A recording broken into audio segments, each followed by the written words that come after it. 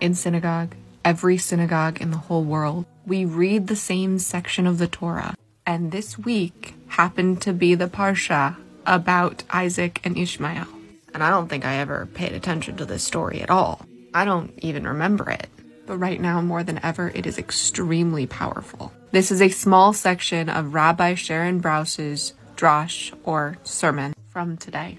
Hopefully, they'll post the full thing. It's about 20 minutes, and I'll let you know if that goes up. Because for anyone who believes that there aren't two sides, there's just humanity, she's saying what you're thinking. And it's something we all really need to hear. So this is a small section of her 20-minute drash from today. Just come back from the vicinity of Be'er Lachai Roi, where he had settled in the region of the Negev. What is this Be'er Lachai Roi? What is Isaac doing there in the immediate aftermath of the most traumatic episode in his life? And why does the Torah think that detail is important enough to share with us? Well, we don't know a lot about Be'er Lachai Roi. We know that it's far away from Beersheba, where Avraham lived, and it's far away from Hebron, where Sarah lived. It's far away from anything that Yitzchak has ever known. So what is this place, and why is our ancestor Yitzchak there? Because everyone responds to trauma differently. Sarah dies from grief. Avraham powers through.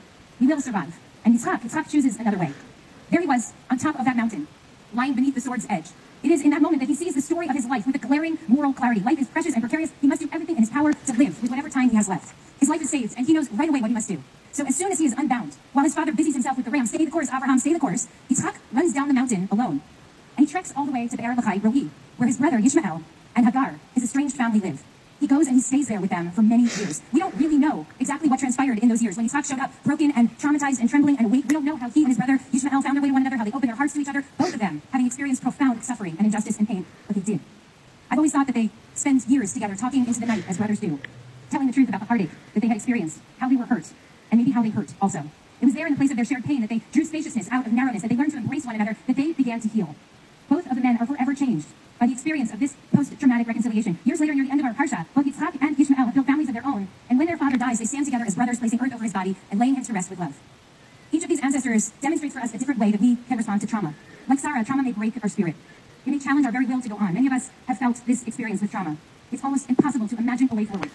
Like Avraham, we may be driven to stay the course. No time to reflect. Victory is our goal. Or maybe we're like Yitzchak, compelled by the realization of our vulnerability to ask the question, what do we need to do to build the kind of world that we want to live in? Know that to ask a question like this, Yitzchak needed to break the script. He needed to forge his own path. He needed to take a risk. Yitzchak here is obviously an outlier. Out of the narrowness, he fought to create spaciousness. He fought to see humanity, even when his own humanity had been denied. He fought for complexity in a world of simplicity, for fluidity and growth in a world of rigid binaries. His path may be an outlier path, but it's the one that cries out to me in this moment, in this time of rigidity and of false binaries. If you mention the children of Gaza, you are propagandizing for Hamas. If you post a picture of a kidnapped Israeli child, you must support the annihilation of the children of Gaza. You're either with the Palestinians or you're with the Jews. You're either with Hamas or you don't support justice for people of color in America. You silence your dissent and support this Israeli government in wartime, or you are a traitor. You either decry, deny, and vilify Israel, or you have blood on your hands for supporting settler colonialism and white supremacy, never mind the fact that the country was built not by European landowners feeding their desire for wealth and wanderlust, but by refugees of pogroms and genocide who literally had nowhere else to go, who were returning to their own ancestral homelands, and who are, by the way, 57% Mizrahi, Sephardi, and Ethiopian, people of color, by the way. I myself have been swinging wildly from moment to moment in a state of emotional upheaval that I can barely recognize. I can see Sarah despairing in this moment, just retreating from the world for a while.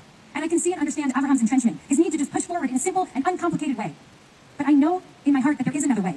So consider this just the latest installment over the past 5 weeks in my series, There Must Be Another Way.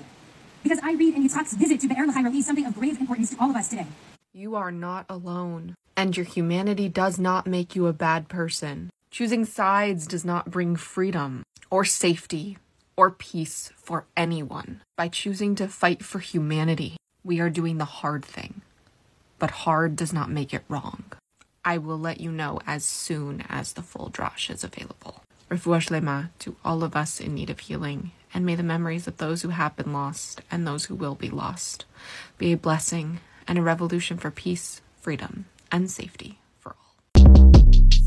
Short Cast Club